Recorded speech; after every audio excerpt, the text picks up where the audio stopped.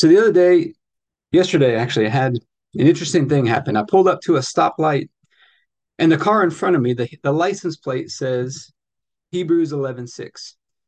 And while that's happening, I'm listening to a Bible teaching as I'm driving along, and the teacher starts talking about Hebrews 11:6. At the moment, I'm staring at this license plate. And so I get home, I start looking up this passage of scripture. It says, "But without faith, it's impossible to please God. For he who comes to God must believe that he is, and that he's a rewarder of those who diligently seek him." He's a rewarder. It's who he is. It's interesting. You look in the original Greek language of this verse. The word rewarder can also be translated as one who pays wages. He's going to be the one that pays your wages. In the Old Testament, he told Abraham, "I'm going to be your shield and your great reward." Well, that word for reward again is the Hebrew word sakar, which can mean in your service or I'm going to be your wages. So we're going to take a communion over this today. This is a time of gratitude that God is our rewarder. Let's get started with the daily prayer, and then we'll get into our time of communion after that. Heavenly Father, I pray for everybody who's watching or listening, their families, their friends, everybody connected to them, and all of our church and governmental leaders. And I thank you for releasing us from darkness and transferring us into the light, into the kingdom of your dear Son. I thank you for your purpose and grace given to us in Christ Jesus before time ever began.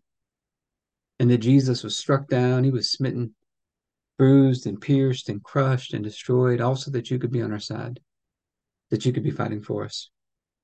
And I keep asking that you, the Father of glory, would give us the spirit of wisdom and revelation so that we would know you more and more, that the eyes of our hearts would be enlightened to know the hope to which you called us and the riches of your glorious inheritance that is in us and the immeasurable greatness of your power to us who believe, the same power that you exercised in Christ when you raised him from the dead and you seated him at your right hand in heavenly places, far above all rule and authority and power and dominion and every name that is named, not only in this age, but also in the one to come. And you put all things under his feet and made him to be the head of the body, the fullness of him who fills all in all. And Father, I ask you to bless us and to make your face shine upon us. Let us find grace and favor in your eyes. Expand our borders and our territory. Expand our capacity to receive everything you've given us in Christ and to let it flow through us so that we do good and are a blessing to people all over the world. Send us opportunities to do good and be a blessing today. And help us make the most of those opportunities. Keep your hand on us and help us do today what's right and best in your eyes, and do it with peace and joy and confidence in you. And we ask you to stretch out your hand to heal and do signs and wonders and keep us from evil and pain. Through the mighty name of Jesus. Amen. And Father, we're just so grateful that you are a rewarder. Help us to be people that diligently seek you so that you can become our rewarder. We're asking to help us to receive this from you, that we would receive the rewards that you want to give us. And we thank you the night Jesus was betrayed. He took the bread and said, "This is my body, broken for you. Do this in remembrance of me."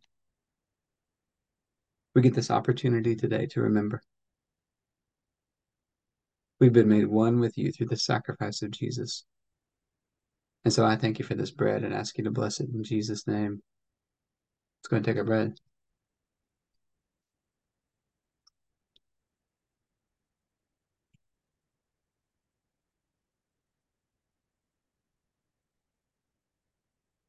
And after supper, Jesus took the cup and said, "This is the cup of the new covenant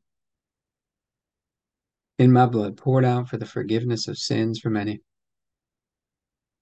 We get to have this covenant relationship with you, Father.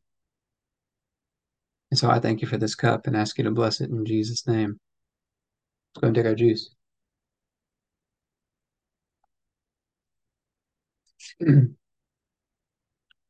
Let's talk about some health and fitness tips, because physical exercise is meant to teach us how to exercise our faith. So remember, whenever you're lifting weights or you're doing an exercise where you're holding something, the hands are made to secure things. So make sure you hold on to it firmly, get a firm grip on it. It's a reminder God's got you securely in his hands. It's a reminder of that every time you do your workouts. But help us up for you. Keep remembering the master's with you. He loves you and nothing's impossible for him.